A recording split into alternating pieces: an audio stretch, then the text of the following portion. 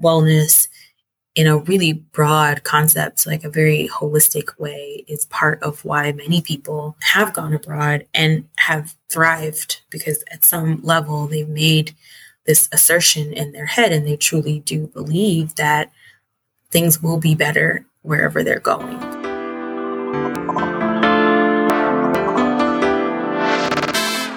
Hey everyone, welcome back to Flourish in the Foreign, the award-winning podcast that elevates, celebrates, and affirms the voices and stories of Black women living and thriving abroad.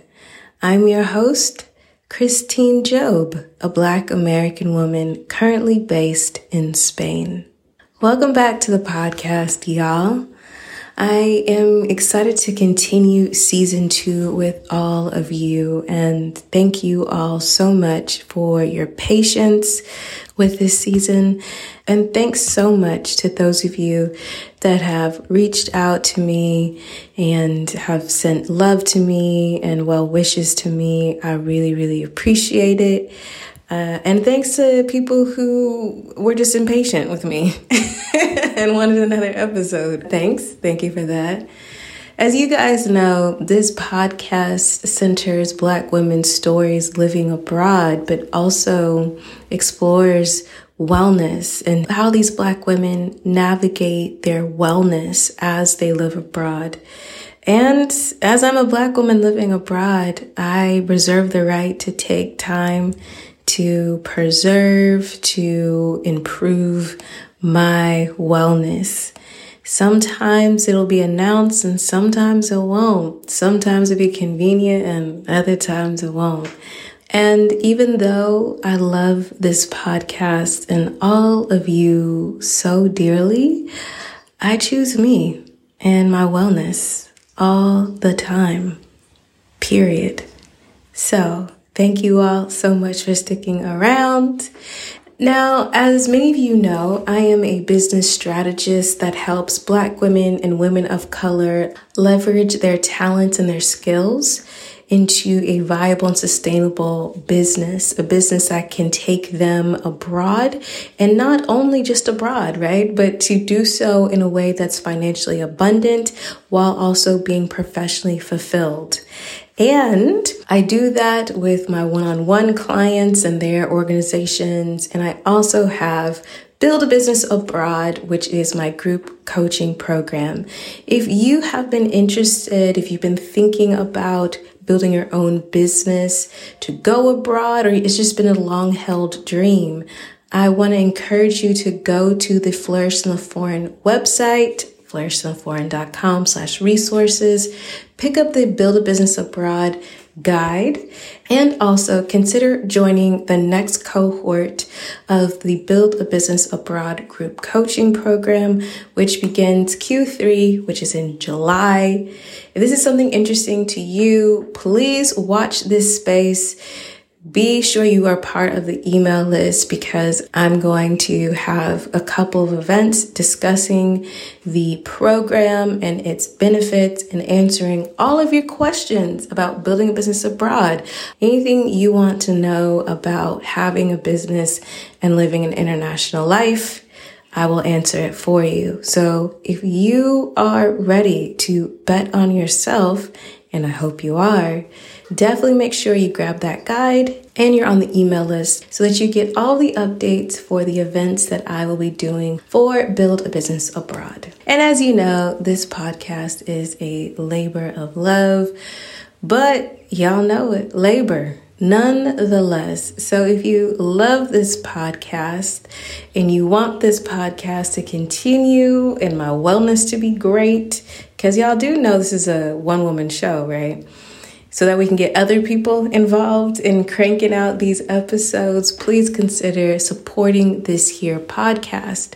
You can support the podcast in a number of ways. You can join the community over at flourishintheforeign.com.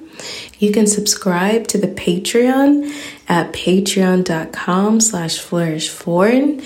You can cash app the podcast at $flourishforeign. You can purchase a piece of production equipment via the Amazon wish list, which you can find on the website flourishintheforeign.com/support.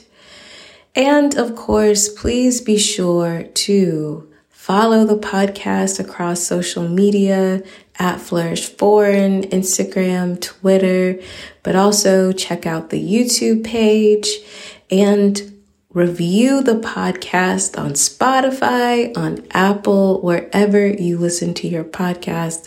And of course, please share the podcast. I love it so much when I get emails or DMs from all y'all's friends who say that my friend put me onto the podcast and I've just been binging the podcast and I love it. That warms my heart so, so much. Or when I see you guys tag the podcast in Instagram posts for other people as a resource, that's incredible. Please keep doing that. I love it so much. All right, y'all. On to the next episode.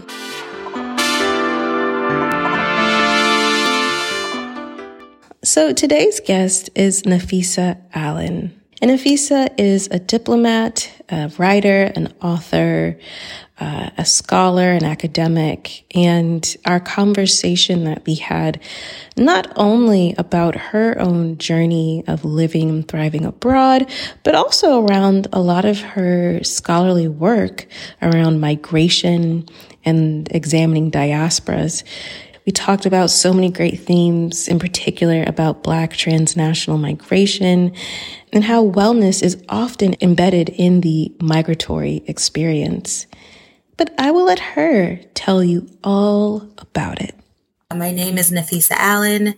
I'm 36 and I currently live in Lima, Peru. I grew up in Newark, New Jersey, which is a city that has a whole lot of history, both good and bad. But I think some of my early memories of living there were really just seeing people who spoke lots of different languages, but knowing that they didn't look like me.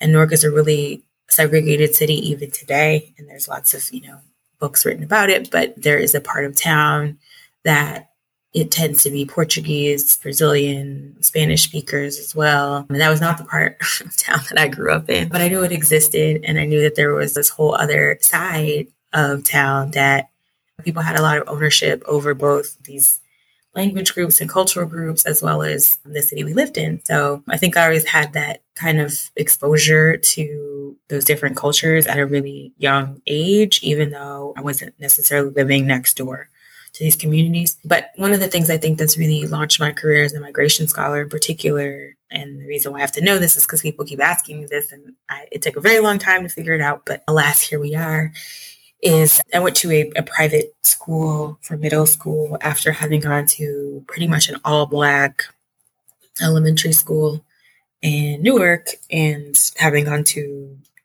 the equivalent, I guess, of what you get in the United States when you go to Islamic school. So I started off in Islamic school when I was sort of preschool to first grade, and then went to normal public school, but in an urban city. So everybody's Black, essentially. And then I went to a middle school in a predominantly white suburb. And one of the classes there that we had was history. And one of the projects was about who was your first ancestor to come to America.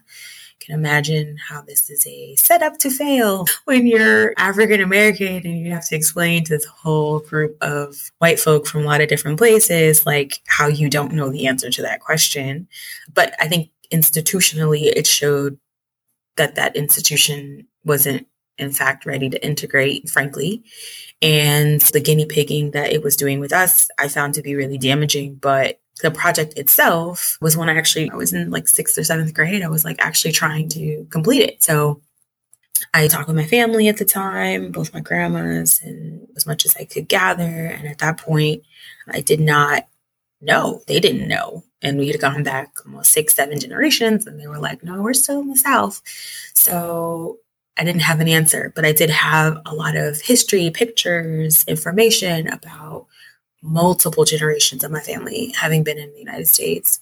And I just remember my professor or teacher just being like disappointed in my answer. It was like, this is really cool that you know all these people, but you don't have an answer to the question. And I was like, yeah, because American history, you're the history teacher, not me. But I just remember feeling like all of my family's history was really negated by not having this origin story of immigration.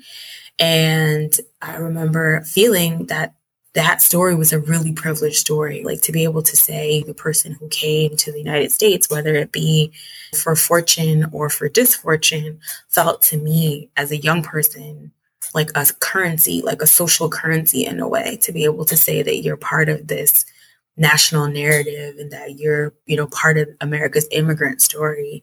And I didn't feel like I had that. But I do remember feeling really proud of my family and feeling like I didn't need to have that. Were it not for this assignment, I never felt like I was at a loss for origins or for ancestral pride.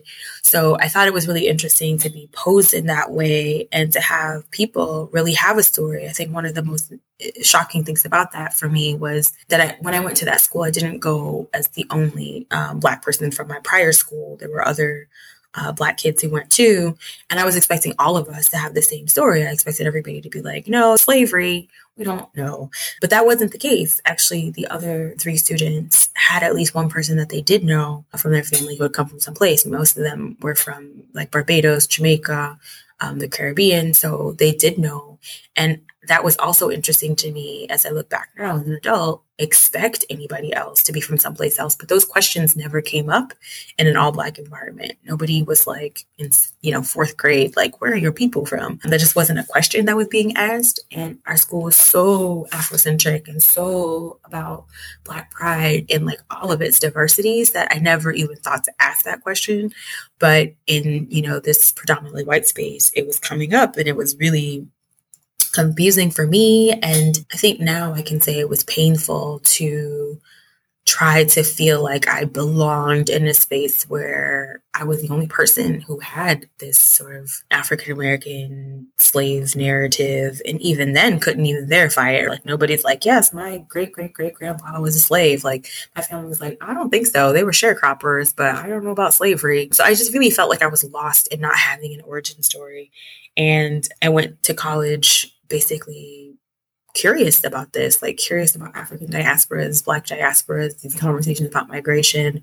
When do people become of the nation that they're in? And when do they get to continue to hold on to their ancestral identities and when not? So I think all of that really came from growing up in Newark and growing up in New Jersey, where there's just so many different people from different backgrounds. And there's a lot of people who are claiming sort of an immigrant story, but there's also a lot of people who are from my heritage of being part of the Great Migration. I call us like Great Migration grandbabies, where our families have been in the North for generations, but our roots, our cultural practices are still very Southern.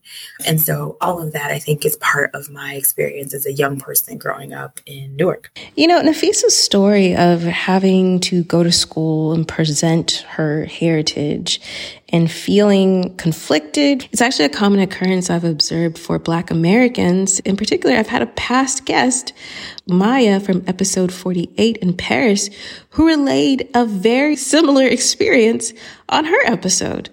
So definitely go check out that episode if that resonates with you, if that's something that you've experienced. So then I asked Nafisa one of my standard questions, which is, did you attend university? If so, what did you study?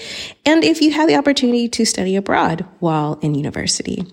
And actually, Nafisa studied abroad before university. I actually studied abroad in high school. So when I left this middle school, I went to a boarding school in New England, and that also really opened up my eyes to different cultures and different cultural groups. It was like the first time that I had been around. I went to a school outside of Boston, Cape Verdeans. I was like, who are these people? Where have you come from? My first boyfriend was Cape Verdean, and I had so many friends who were Cape Verdean. I had never even known that this country existed. It was just very eye-opening. And I feel like that both that school and the Boston area presented a different set of demographics that I had never really been around before. And although I had grown up in a predominantly Black setting, I feel like I was being reintroduced to different types of Blackness. So I will credit Boston and some of those experiences even today to that time, just because I think it was, again, when you kind of grow up, like I said, sort of a great migration baby. My parents both converted to Islam, so I grew up Muslim and was raised that way. And I feel like it was sort of this idea of Afrocentricity as very like universal, but then I got to Boston, it was like, no, there's different ideas happening here. So I went to Spain as a junior in high school. I studied abroad there and lived in Zaragoza. And at the time, that was my first second language. So I really got a chance to know a lot about Spain and met people from all over the United States. So the program is called SYA. It's School Year Abroad. They currently have campuses in a number of different countries. I think they have China and Italy and Spain and France. At the time, there was just Spain and France. And so I landed in Zaragoza, did not speak very good Spanish. I think I was probably the worst Spanish speaker of the group and left being one of the strongest, if not the strongest, and lived with a host family. And my host, I just had a host mom. She was in her 30s, had more than enough time to dedicate to me. And I'm still really close with her today. And I think that really launched what I got interested in college. So I came back for my senior year of high school in Boston, had taken all the AP Spanish classes you can take, was super curious about learning more about sort of Blackness in Latin American spaces and Spanish speaking spaces, but just generally very curious about migration and identity around the world. And this particular program was a bunch of students from all over the United States. So it was a new group of people. There was about, I think, 7 or 8 Black girls in this group of like 56 students abroad. And we grew really close too. And so I just feel like I came back with like a very different sense of myself and an independence that I don't think a lot of my peers had, even though I'd already been at boarding school and we were pretty independent. I think I came back even more fiercely independent. I remember I came back and I had a cell phone because I was living in Spain and our cell phones were a thing. And everybody's like, oh my God, you're not supposed to have a cell phone here. And my mom's like, I'm not paying for a cell phone in the States. And I was like, I literally have just spent a year living in a foreign country. I'm having a cell phone. So I think I just really stepped out on my own after that. So in college, I went to Barnard University for undergrad and I studied African diaspora studies and Spanish and Latin American literature with a minor in poli-sci. So with this double major minor, thankfully the program is very flexible and interdisciplinary. But what ended up happening is I needed to write a thesis that brought all that together. And I had been working on Latin America throughout most of my undergrad, thinking about Cuba and Dominican Republic. But I also had some really great professors like Dr. Kayama Glover, Dr. Abu Mane, who really brought into the conversation some paradigms I hadn't thought about. French and Francophone experiences were really part of what Professor Glover works on. So I feel like I was learning about Césaire and Senghor in ways that I had never really learned about. So I finally had a vocabulary to talk about the ideas of Black power and Black nationalism and Black experiences and liberation in ways I didn't know. And I also really got introduced to the idea of colonization at that point, which up until then, and most Americans don't think about America as a colony in the same way that we think about, some of the countries who've more recently gotten independence. But I think that's when I really started to understand, like, what does it mean to be dominated by a European country? What does it mean to be of the belief that you could eventually assimilate? What does that look like for particularly Black people around the world? But my thesis was around Black Brazilians and how they form representative government and how some of their senators use either race policies or social policies to try to deliver services to a Black population, which, if you know anything about Brazil, it's a really complicated way to talk about Blackness. Often it's masked under socioeconomic demographics as the excuse or the reason why Black people are in certain conditions, although Black people are always disparately represented in these underprivileged groups. So anywho, I think through college, I really tried to bring together all of the things that I had learned and tried to give myself the challenge of going into a new language group and thinking about Latin America from a different perspective than what I had originally thought of, which was all Spanish speaking. And so when I went to graduate school, I went to Columbia again and studied similar things. I continued to study international affairs, but under this rubric of Latin America and race and social policy. So I continued that research on Brazil, got stronger in my Portuguese, and was pretty fluent by the time I finished. As an academic that explores and researches migration on many different levels, I asked Nafisa for her thoughts on wellness and migration. I think migration in and of itself is extremely human. I don't find migration stories, whether they be Black transnational migration stories or any other segment of the population, to be anything more or less than human. It all boils down to survival. Nobody will ever just say, oh, I just chose to go to XYZ place because it was going to be worse for me than where I am now. Nobody ever chooses to do that. That's never the calculus. At some point, there is a value proposition that a person makes that they do believe that life will be better wherever they're going. And that could be defined by many different things. So most people would think of that in socioeconomic terms, and they'll think, oh, I'll get a job, or I'll be able to save money, or I'll be able to move forward in my life in certain professional ways that I can't in one place or another. We have lots of documented information about African Americans over the 19th and 20th centuries moving abroad just because of their own psychological well-being. The Josephine Bakers, the W.E.B. Du Boises, who left the United States, James Baldwin even, who left the United States in search of acceptance, racial belonging, not constantly being menaced by the fear that their Blackness would come back to be used against them in some way. So we certainly see that across the board. I think where in my research it's come up, and I've written about this, is in the concept of love. I think when we talk about women in particular, many of us have some value proposition around love. That's part of why we moved, we left, we migrated. Sometimes it's a love for our children and wanting to give them a better life and hoping that they have a better experience than we did growing up. Sometimes it's for a spouse. Many people have either had arranged marriages or fallen in love with somebody who's from another country and have given that relationship the space that it requires in another country to hope that that would work out. And there's also self-love. Like I said, there's these people who recognize that they have talents and gifts that are not being either respected or reciprocated in their home environment. And so they go in search of their people. They go in search of the people who are their like soul tribe, regardless of how they look or how they identify. They go in search of a sense of belonging, of people who will accept them, who will love them, who will nourish who they actually are.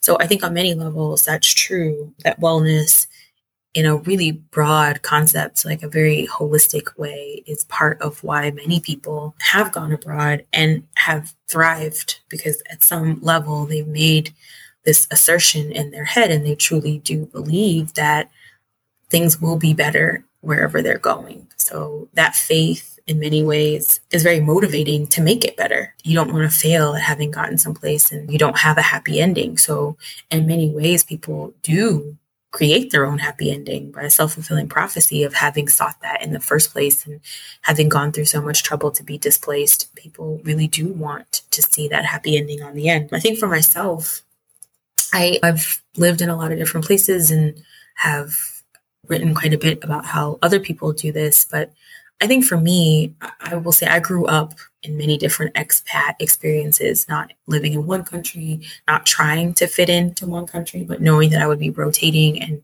moving and never really in search of belonging so much as self-acceptance. I think if you move enough times, you realize that the baggage you carry is with you. Nobody else can put that on you. And there's certain freedoms that you have because you're not trying to fit in.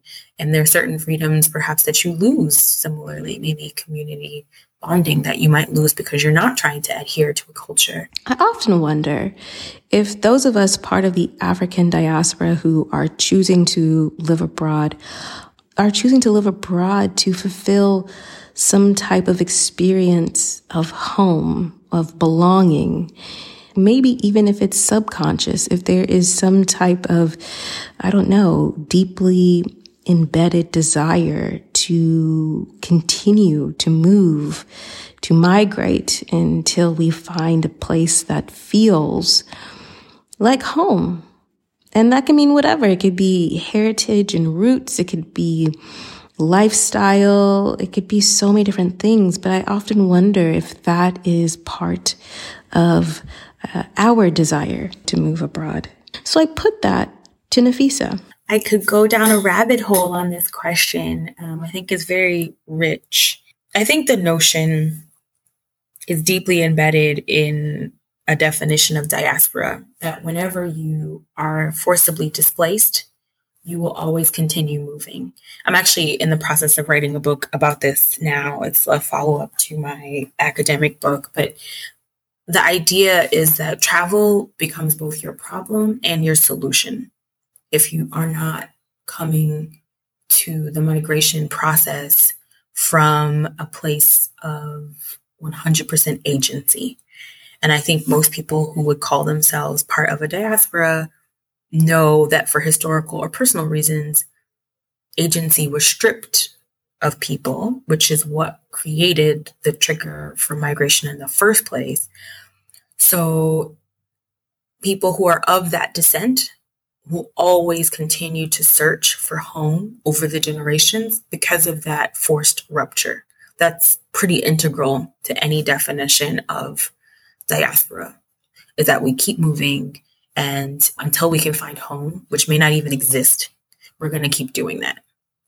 And so I think all of these moments, whether it's the Great Migration or the Harlem Renaissance or today, are part of that longue durée trajectory of people who were not originally from the place where they were born in search of an identity or a sense of group belonging in some way, shape, or form that they probably will never find. Like, it probably doesn't exist anymore, historically speaking. And so that personal impetus to do that, I think, is, like I said, very human. It's very human.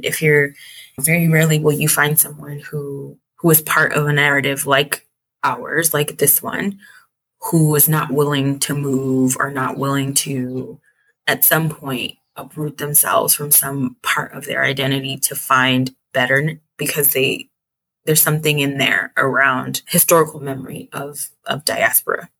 In our conversation, Nafisa reframed a Black American hero in the context of migration that really blew my mind. I think most people in America don't think of the United States as anything other than what it presents itself to be today, this united federation of all of these different states. And now we're all under one rubric, and we are united as a country, and we operate as one united economy, and people can travel from one state to another. That is a very recent idea in the grand scheme of American history. And again, this is part of where my knowledge of colonization really comes in, because most people don't think of America as a colony. We don't think of ourselves as previously colonized, but of course we were. We were colonized by the British. We were colonized by the Dutch, New York, New Amsterdam. And those realities had an effect when we think about prior Black figures and their relationships with power, race, and agency as a migrant in the United States. I'm still developing this work for a chapter in the book that I'm writing now, but Sojourner Truth is, for me, very emblematic of a larger phenomenon of not thinking about African American figures within the context of migration. Talking about her, talking about Harriet Tubman, these types of revolutionary women who we now can celebrate. In their time, they were rebels. They were outlaws. They were sought after. There were bounties on their heads, and not for leaving the United States, right? It was for passing through a variety of different states that had different laws, that had different regulations, that controlled Black access and Black labor. So as we think of them now in a much more national narrative, it's like, oh yeah, she was a national figure, but not so in her time. And I think this is also part of the historical memory that a lot of us have around travel, is that it was extremely violent and it was extremely punished to be traversing different spaces at different times. And even though we can think of these people as heroes today, they didn't get that heroine reception in their lives. Sojourner Truth in particular was born in upstate New York, which was at the time a Dutch colony. She was born speaking Dutch. She was enslaved on a Dutch plantation. And she eventually, after a number of different trials and travails, runs away with her youngest, I believe her youngest children, her youngest daughter, maybe also youngest son. She runs away, and she runs away, not to Canada. She runs away to the equivalent of British New York. So she runs away to an English-speaking part of New York where she believes that she can have her freedom and she can exercise her freedom. She eventually does gain her freedom, and she goes in search of her son, who is still enslaved. And she comes to find out that he was illegally sold into slavery, or deeper into slavery, I believe, into the South. And for some reason, I'm not going to be clear on all the laws, but it was against the law for her previous owner to have done that. So she's the first Black woman who takes a white person to trial and wins. So she goes to court and says, this was illegal. I want my son back. And she actually wins. And if you think about this, I mean, this is huge. Just imagine in the grand scheme of, if we think about, let's say, countries like Haiti and the Dominican Republic, or even if we're talking about going from Mexico to the United States, yeah, there's a border, but there's so many cultural barriers. There's so many difficulties to being able to not only communicate, but assert your rights. That's completely unheard of, particularly during this time where slavery is allowed. I mean, sure, it's not allowed in some pockets, but the overarching reality is that the United States had slavery, and there were places where it was permitted. So she moves forward, she gets her son back, amazingly, and then becomes this orator for not only Black rights and inclusion, but women's inclusion. And then she finds herself very sidelined in these conversations around what most people will call white women's feminism, where they don't want her to speak, and they don't want her to be the voice of female liberation. And then, of course, she, writes her famous Ain't I a Woman, and kind of launches into this entire career around Black feminism. But if we think about her, and as I think about her as a migration scholar, I think of her as she's an immigrant to the spaces in which she inhabits. She's teaching herself these new rules. She's learning how to behave in a place where she was not initially born. And she's trying to create a space for making and lawmaking for people who look like her, who are going to experience the space, whether or not they were born into it or forced into it.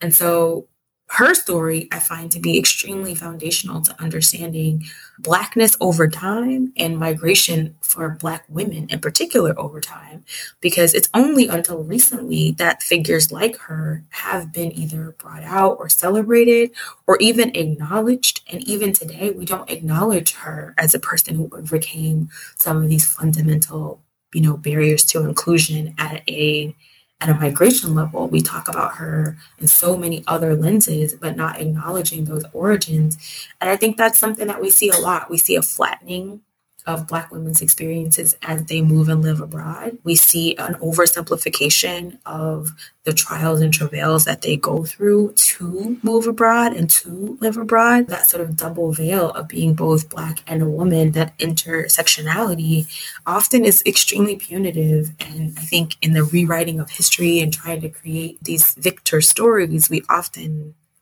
underestimate just how heroic these women were in being Black travelers. Harriet Tubman, of course, we can talk about for years and years and years, but there's so many other figures who are part of that same experience who we really need to reinvestigate and think about differently, because their stories are really triumphant, not just because of who we believe them to be today, but because of how they lived in their time. And in their time, they were immigrants.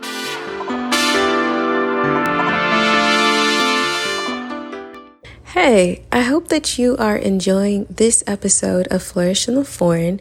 And if you are, please consider supporting the podcast by either becoming a Patreon subscriber at patreon.com/flourishforeign, tipping the podcast via Cash App at $flourishforeign, or buy me a coffee at buymeacoffee.com/flourishforeign, or purchasing a piece of production equipment via our Amazon wishlist at flourishintheforeign.com/support. I also want to invite you all to check out the plethora of resources that I've compiled for you all at the website flourishintheforeign.com/resources.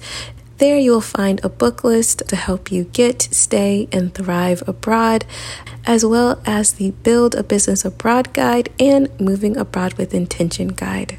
All right, let's continue the show.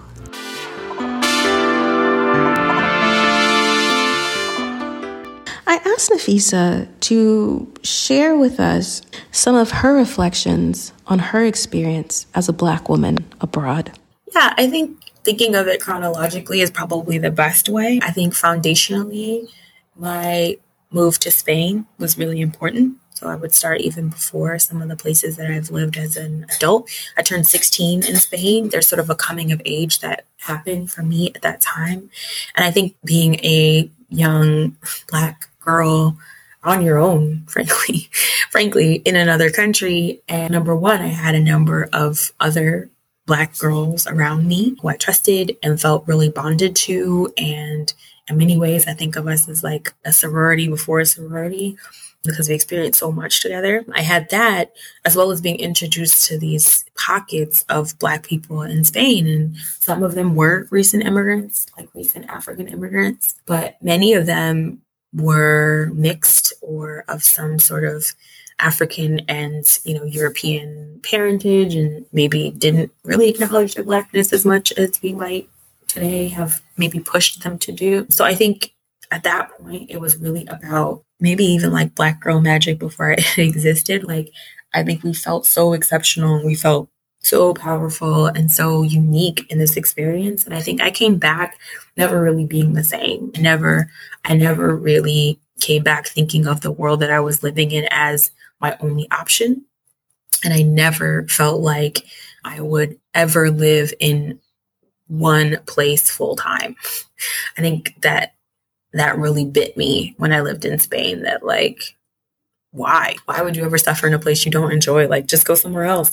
You can do it. If I could do it at 15, why couldn't I do it at 20 or 30 or 40 or 70? So I think that always opened up that door in my mind that I could always move. And that's part of my calculation of my survival as a person, is that if I don't like something, I always want to have the option to be able to move. As I sort of grew up in these different other roles where I was able to travel as a professional and then also as an academic, I would say, I think India and the Indian subcontinent, I traveled to Pakistan as well, I think was interesting for me. I think people were very confused by me. Sometimes it was like, people were guessing like where I was from. And of course they always guess wrong, partially because I speak Hindi. So sometimes they'd be like, are you from this other part of India? Like, I don't get it.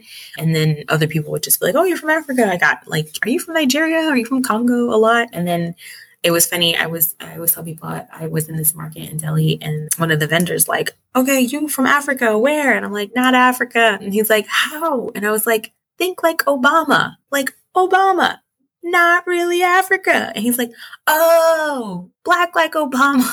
And then like this light bulb goes off like, yes, American, Black like Obama. So I feel like being in India at the time that we had a Black president was perhaps a good explanation. I mean, it's kind of a way to just be like, if you don't get it, I'm not going to dig into this too much, but like, here's your example of how a person like me could exist. But I feel like I also had some really good experiences where I think people had never really met a Black person. And I think I could, in many ways, connect with them on a personal level out of their curiosity and respect it. I think as a person who constantly travels, I don't typically offend much. I don't get out of sorts when somebody says something that sounds crass or callous around not knowing who I am and what I'm about.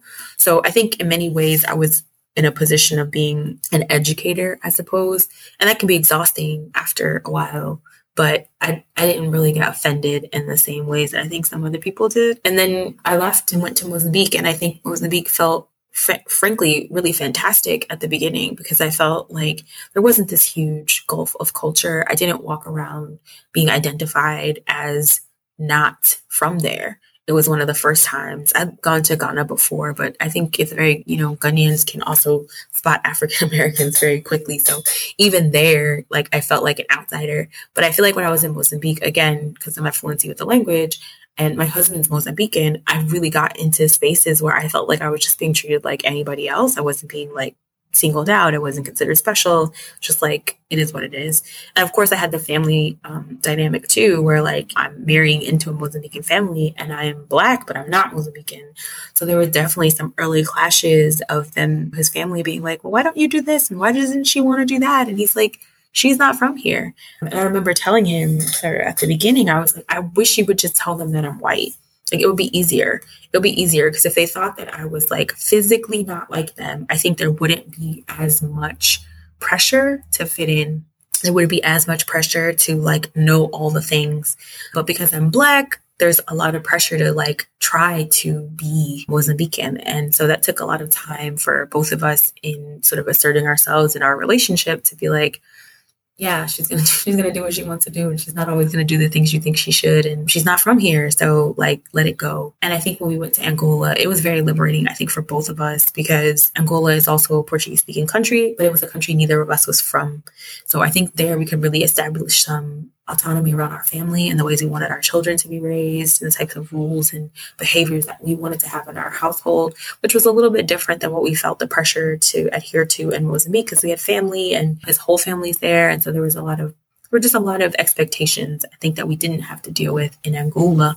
And it was great. We actually absolutely love it. A lot of people find it really challenging, but we absolutely loved it and have many, many really good friends from there. And South Africa felt a little bit for me like a homecoming when we ended up there because, again, I had studied in Joburg at the University of Wits, but because I was living in Mozambique, I really didn't spend as much time living in Joburg as I would have liked. And so this sort of maternity time actually gave me the opportunity to get to know South Africans in a way that I really didn't know them before. Like, I think I felt like I had known South Africans really well from my studies and my experiences, but I also got to really understand at that time the Fees Must Fall movement and what that was all about. And some of the other protests, which again, like I had read about, but hadn't really been there for.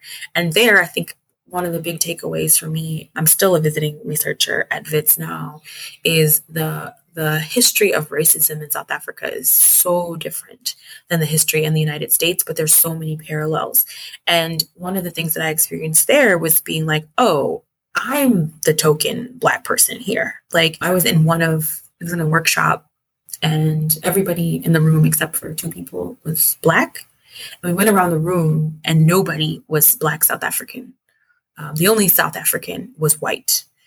So there's somebody from Zambia, there's someone from Zim, there's someone from God knows where, blah, blah, blah, blah. And then there's me.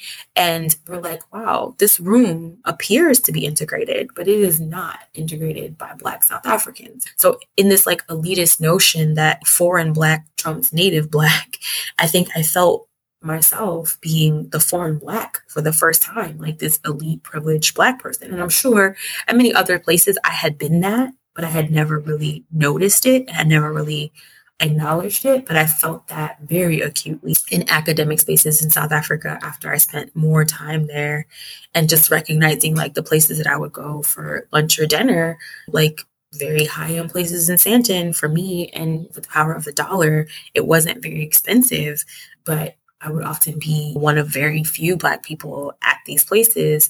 And I was just going for lunch. It wasn't like a special thing, but like it would be an occasion for other people. So I think that's really, South Africa for me is a place where it really is very close to my heart. I think if I ever lived anywhere for a really, really long time, it probably would be there because I just feel like there's so many experiences that I think I felt from the other side and I can really empathize with, and just so many profound conversations that I had with people, South African and Zimbabwean and other communities of Black people who I had never seen it their way before. I think I started to see it their way in many ways after spending more time with them. And so here in Peru, I still don't really know. I can't really say what the Black community is like here. I often haven't really passed very many people. I think it's an active decision you have to make to go to certain areas to be in commune with Afro-Peruvians, because it's not always just like easy to find those communities. But one of the things that I really felt here is that, again, now we're in a new language group. So I speak Spanish. My husband speaks it kind of okay, but we had been raising our kids bilingual English and Portuguese, and now they had to learn a third language.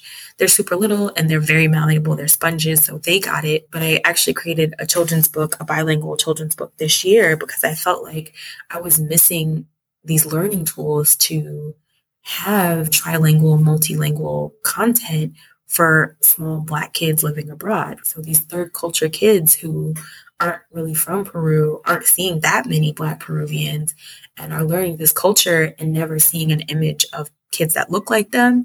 I felt like it was something I needed to do as a mom. But I think there's a lot to be said about how will they identify. And I think as a mom of kids who are probably going to move around quite a bit, that's always a question. Like, their earliest memories are going to be in Peru. Are they going to feel like they grew up in Peru? Like, are they going to feel Peruvian? Are they going to feel Mozambican? Are they going to feel American? Like, how is that going to come together? And I know that a lot of that is based off of the things that we do now, like how culturally accepted they feel now, how welcome and respected do they feel now at just 4 and 2. A lot of those things can be really foundational and can really affect their lives much later. So I think all of those things have really affected how I think of my Blackness abroad. Nafisa is American. Her husband is Mozambican. And they all live with her 2 kids in Peru. So I asked her what it has been like raising third culture kids. Yeah, third culture motherhood while Black is like a full-time job. I think it has some of the complexities that are already just part of being a Black mom anywhere. But some of the things that I felt challenging are, number one, the sense of community. I think some of the people that, just by the nature of my job, a lot of the people that are really close to me are American. And even though we live in Peru, we kind of live in our own little bubble of English speaking and talking about shows on TV that are from the States. And we still watch Netflix, so our kids are watching Backyardigans and those kinds of things. So they have these references that are not about living in Peru. And then the references that they do have around Peru are, not about them. It's about these larger conversations of indigenous communities and people who live in Lima, and they have a really different way of life than our kids are exposed to. And as of now, I have to say, maybe there's a lot more anxiety than there's actually tension, because again, it's been coronavirus for the last year, and we really haven't been able to make local friends in a profound way. I mean, my kids have like 1 or 2 Peruvian friends just because we live in the same building, but not the same way that they will have when they go to school.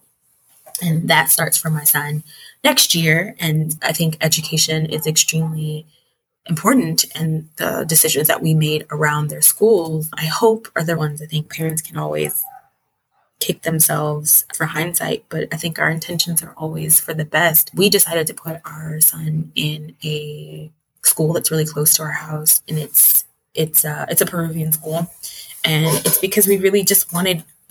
We could have put him in the British school, we could have put him in the American school, but there's just a lot of things that I had to weigh and balance. I think in all of those places, he will probably be the only Black child. I think in all of those places, he is probably going to be the only person speaking 3 languages. But in the Peruvian school, I felt like eventually his English and his English and his Spanish would come together, because he would eventually get to an age where they started to do English in school, and he'd catch the English in formality. In most of the American or British schools, Spanish doesn't really happen. It's not part of the curriculum. You can take it as an outside course, but it's not really part of what they have there. And I felt like that was really important. I didn't want him to grow up in Peru and not have that same level of fluency. I also felt like didn't want him to, like, even at this age, he doesn't really know much about countries. Like, he's like, America's where my grandma lives. Like, he doesn't know, like, the concept of the country. He doesn't know these geographies, and he still remembers certain parts of Angola, but, like, he doesn't really get where that is on a map. And I felt like if we were in the U.S. schools, there'd be a lot of conversation about what's happening in America and what has happened in America in a way that he wouldn't even understand because he's never lived there enough to identify with those issues. So my husband and I just made the decision that we would go with this really cool, it's not exactly Montessori, but like I said, I'm kind of crunchy granola. So it's like Montessori adjacent and really small classes. They do have other diplomatic kids, but from other countries. So there's like Korean students and other places. And so I felt like it would be the place for him to get the type of attention that he needs, particularly after not having been in preschool. Most kids probably would have been. So that's important for us. We also still have a Portuguese tutor who virtually teaches him 3 days a week. So she lives in Portugal and we do online classes. My husband sits with my son and they basically preschool in Portuguese now. So he has that. My daughter is younger and she came here as a baby and she's kind of got her own little girl gang of other like 2-year-olds. It's pretty funny. And one of their moms actually started to have a Peruvian teacher come to the apartment building and give classes because the schools weren't open. So she's part of that group. So she actually speaks Spanish way better than my son. Well, they both speak pretty well, but she speaks it like she really knows it. And she doesn't have as strong Portuguese. She catches it from conversations with her dad, but she doesn't have that schooling yet. So I'm trying to figure out how things come back together. Maybe next year, does she also get the tutor from Portugal as well? And while he's in school, is that something she does? I think languages is really important to how I feel about parenting. I want them to speak all the languages that they know fluently. I want them to feel 100% entitled to fit into any culture in which they have touched or felt or have experienced. I do very much feel, maybe going back to my roots as that 7th grader, I do feel like there's a power in giving your children the opportunity to have multiple citizenships. I felt that really acutely in some of my research on Indian communities in Mozambique. It gives people options. It gives them, at a very base level, it gives them the choice to go to universities in certain places that they couldn't go to, or to get loans, or to buy property, things that could affect them very significantly in the future. So for right now, my kids do have both Mozambican and American citizenship, and were another opportunity to present itself, I would make sure they had that too, even though I only have American. So I think those are the things that have come up most recently, and part of why I did these children's book series is because I really struggled with finding material that would kind of let us be this trilingual Black family. Like, it just really is hard to find that reflected anywhere else. And so I made it. And I think that's something that comes up a lot in my motherhood, is like, I don't expect anybody else to live this experience. I think it is so novel that I might be the only family. We might be the only ones, and that's okay. But I'm not going to use all the privilege and opportunities and choices that we have to like sulk in the like, woe is me, this doesn't exist for me space. I make it, I do it, I figure it out. And I have to DIY that for my kids because I have chosen a lifestyle where they're not sitting in the same place and they're not relying on grandma all the time. They don't have the same support system. Like, my husband and I are that support system. The two of us are that. And in many ways, we made decisions like we don't travel. The kids don't travel unless we all travel together. So even though I might have to go someplace for work, or he might have to go someplace for family things or whatever, when they travel, we all travel as a family. So there's no sense that, oh, mommy and daddy are in different directions, or we're not moving as a unit. We move as a unit. And those are some of the things that we've had to put in place because we feel like it's important for them to see that. And we feel like it's important for them to know that there is safety and security in the ways that we live, even though we might live in a way that's really different from some of their friends and our other family members. As I've said before, Nafisa is a writer and author. So I asked her to share more about that aspect of her professional life. I feel like just recently have I been allowing myself to call myself a writer, but since forever ago, I've been writing books and magazine articles and things like that. So a lot of my work now it's on my website, nafisahallen.com, and then you can also just check the other sites. It's magazine work. So I do a lot of work on DEI, integrating diverse voices into mainstream stories around finance, wellness, real estate, a lot of different issues like that are now all under my byline. So you'll see pieces in like Real Simple, Parents, House Beautiful, that kind of thing. And all that's like readily available, done, and it's still in production now. So I wrote a book about my PhD dissertation. So it breaks down a lot of what I said about Indian and Pakistani communities in Mozambique and what their migration patterns were like. That's coming out with Palgrave next year, summer. And I've written a gang of academic articles. There's a new one coming out about one of these Indo-Mozambican figures that should be out, I don't know, early next year. But I've also had interviews with Paulina Shiziani, who's a really famous Mozambican writer. I think this year she was named Person of the Year on the Lusophone World. I've interviewed Aidu, Kotu, a lot of different folks. So that's also out in the world writing. The children's books kind of started off as a fluke. Again, like I said, I was just like so frustrated. So the way most bilingualism works is that one parent has to consistently speak one language and another parent speaks the other. So, or caregiver. So the child has to know that whenever they talk to person X, they're going to speak this language. And whenever they talk to person Y, they're going to speak another language. And at their age, they don't even know they're two different languages. They just know that they have to use certain words when they talk to one person or another. So my husband and I were super committed to this. We were like, this is happening for our kids. We don't care how long it takes. And once our kids got a little bit older, my son got a little bit older, he would ask us to read bedtime stories to him, of course. And the books that we were reading in Portuguese, they were just so heavy. It was like very heavy Black history stories. Like they were well beyond his reading level. And they also were about references, of course, that he didn't really know. Like, I mean, it's kind of like having a foreign kid read a book about Thurgood Marshall to go to bed. It's just like, it's too heavy. And so we realized that wasn't a good option. And then we started to find children's books, but then the stories most of the American stories were really simple, rhyming stories, very whatever. But you'd have to buy two books. Like we'd have to buy the book in Portuguese and the book in English for both of us to read the book. So often my son would be like, Mama, I want you to read the story Daddy read. And I was like, well, I don't have that book in English. That's a Daddy book. I can't read that book. And similarly with my husband, he'd be like, Dad, can you translate this book into Portuguese? And my husband, in his poor heart, he would actually try to do it. And I was like, why are you trying to do this? Like, just tell him no. But he's like, no, it's important for him to learn this vocabulary in Portuguese too. Like he doesn't know how to say some of these things outside of English. And if we don't give him a Portuguese translation, he'll never know what those words mean. So I went in the search of bilingual books, and there are not that many, but the ones that do exist at this age group, there's one series by Shelley Admont, who I absolutely love. Her work is amazing. It's on Amazon. It has been a staple in our house. Really simple books, like really, really simple books that are translated into multiple languages. And we can get the side by side in English and in Spanish or English and Portuguese. And my kids loved it. Cool. But those characters are bunnies.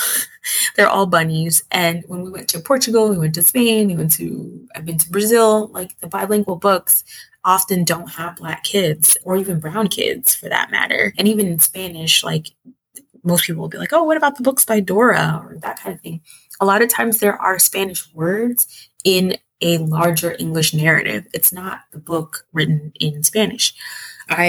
Long story short is I found some freelancers who would pull together the illustrations for me. A great illustrator out of California took the job, and I did the writing myself. So I just came up with this narrative. It started forever ago, way before COVID. So the story is about a kid going to the doctor's office to get a shot and realizing how brave they are. But it's even more relevant now. And I started that story, and the concept behind the book, I sent out to a few different friends. They gave me feedback. They read it to their kids, and I used their feedback to simplify the story even more. And what makes these books unique, the title of it is Xavier the Superhero. So if you go on Amazon, it's available now in ebook version and in print version, both in Spanish and English. But the thing that's really unique about it is just how simple it is. It's a story that rhymes in both languages, which apparently is like this amazing feat that everybody's like, oh my God, how are you able to do that? I was like, it's not that hard. When it's a kid's story and it's so simple, it's actually not that complicated. But again, I have this facility with languages and I speak them. I've been speaking Portuguese for over 15 years now. English I grew up with and Spanish for over 25 years. So I know how to do this stuff. And so it felt really like a gift that I could give my kids, but that also I could give to a lot of other people who may not even know that they need this. I think because I moved so much, I knew I needed it. My kids were asking for it and I needed to provide it to them. But I could just imagine, and I've talked to so many people who are like, they're trying to teach their kids a heritage language. So maybe their grandma speaks a language that the mom or the dad don't speak, but they're trying to teach their kid. And in so many ways, books like this are educational for adults too, because they didn't know how to say something this way, or they speak a language, but they never read a language. So they know how to say all the words, but they had never seen those words written down.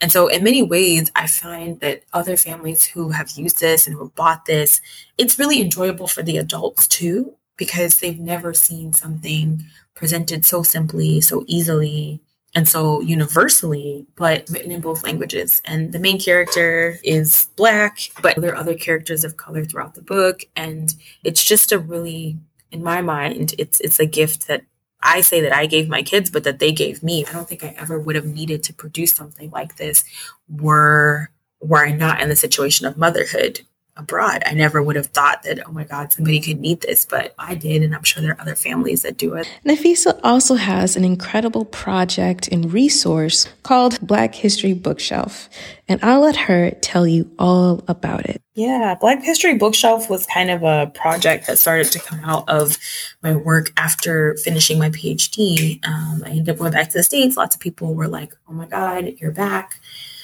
Why are you back?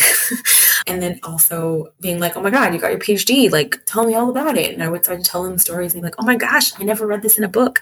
I didn't know books about this stuff even existed. I never heard of these stories. And I was like, oh yeah, I've got like stacks and stacks of this stuff. I mean, again, I've been studying this since undergrad. So I've got Emil Cabral in my library just as much as I have Ta-Nehisi Coates, because I've been working in this work for so long.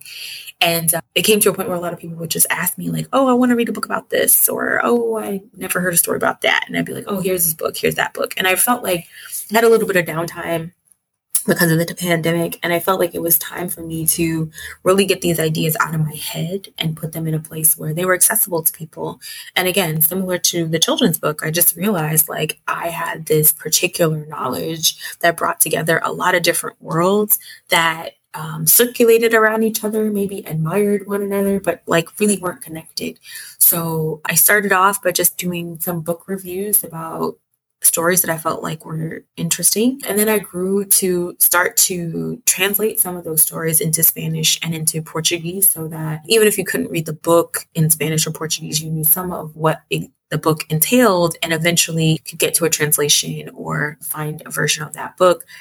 And then I think as it evolved, I started to include books that were written in Spanish and Portuguese and doing that same service back into English, because the same way I said before, like in the US, we don't think of ourselves as colonized or of a colonial history. We also don't think about like the barriers that come up around English. We don't realize that when we're reading books about people of different cultures, by reading them in English, just by the nature of reading them in English, you're missing something. You're missing some nuance of how Native cultures would have talked about themselves. And I felt like as people started to talk about Latin America and Brazil and get more curious about traveling the world, like they needed to hear that these stories existed in people's own words, not through the lens of an American researcher or not through the lens of some visiting traveler, but like because these people are writing their own books and writing their own stories.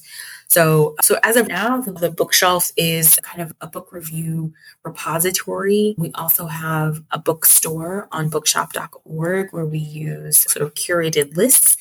And people can go to our curated nonfiction and fiction lists to look up different things about different topics. We ran a book bundle around Afro-Native histories during Native American Heritage Month. So lots about Black Seminoles and different groups.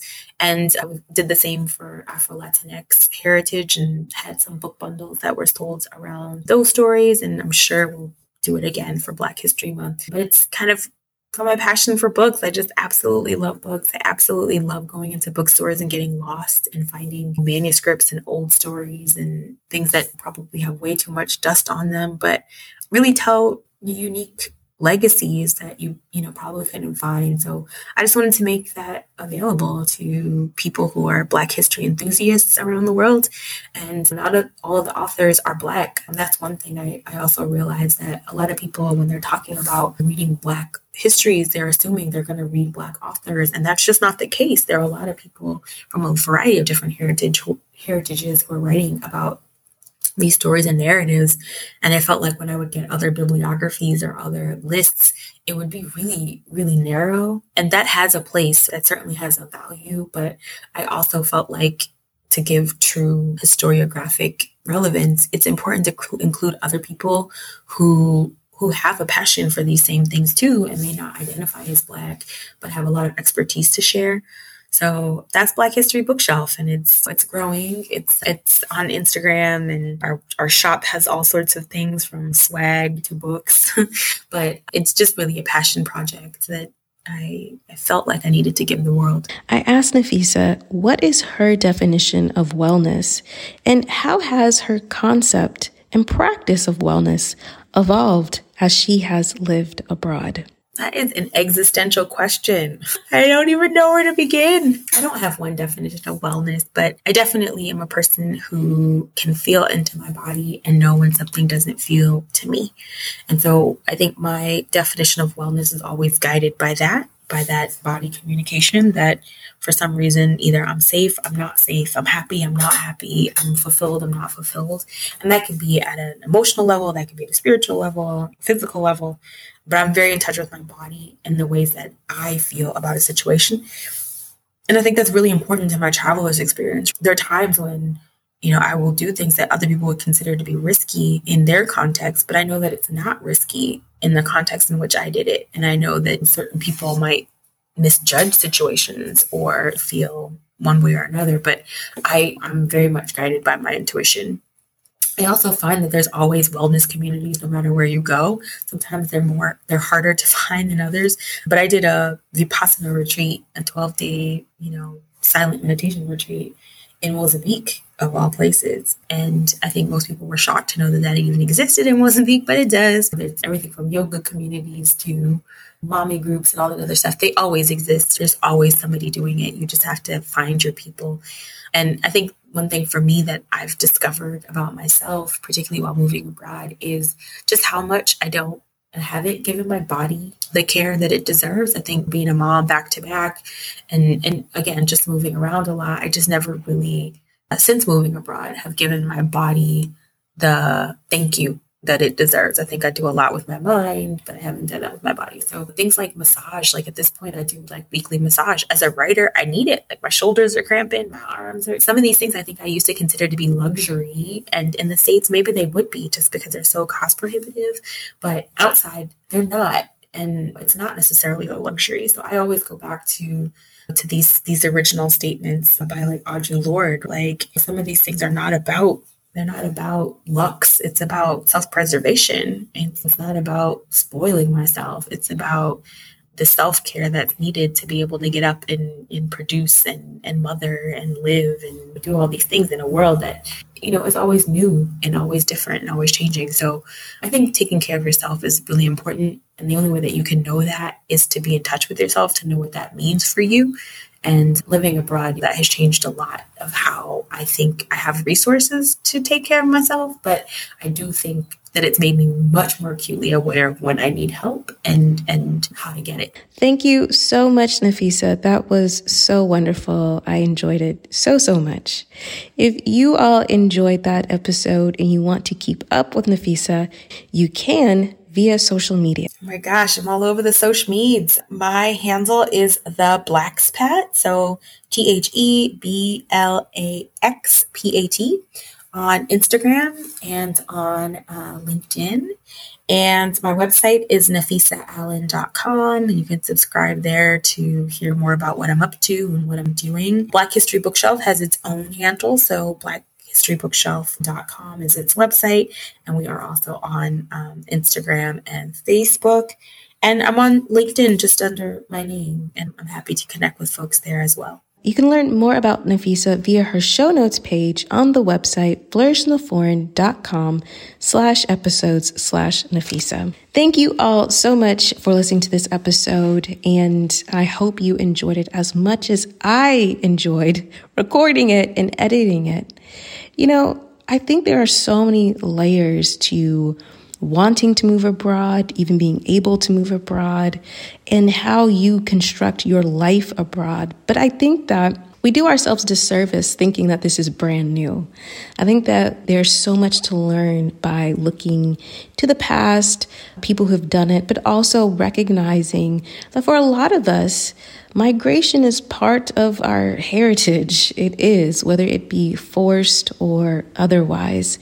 And I think exploring that in more detail and with more nuance and care, I think would do us all good.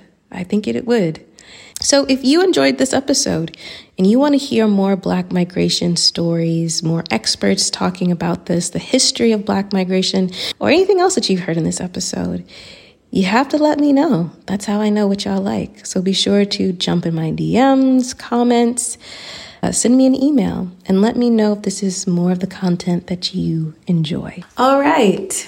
Big thanks, as always, to Zachary Higgs, who produced the music of this here podcast. And remember, it is not about going abroad, moving abroad. It's definitely not about just being abroad. No, it's about thriving abroad. Yes? Yes. So go abroad and cultivate a life well lived. See you next time.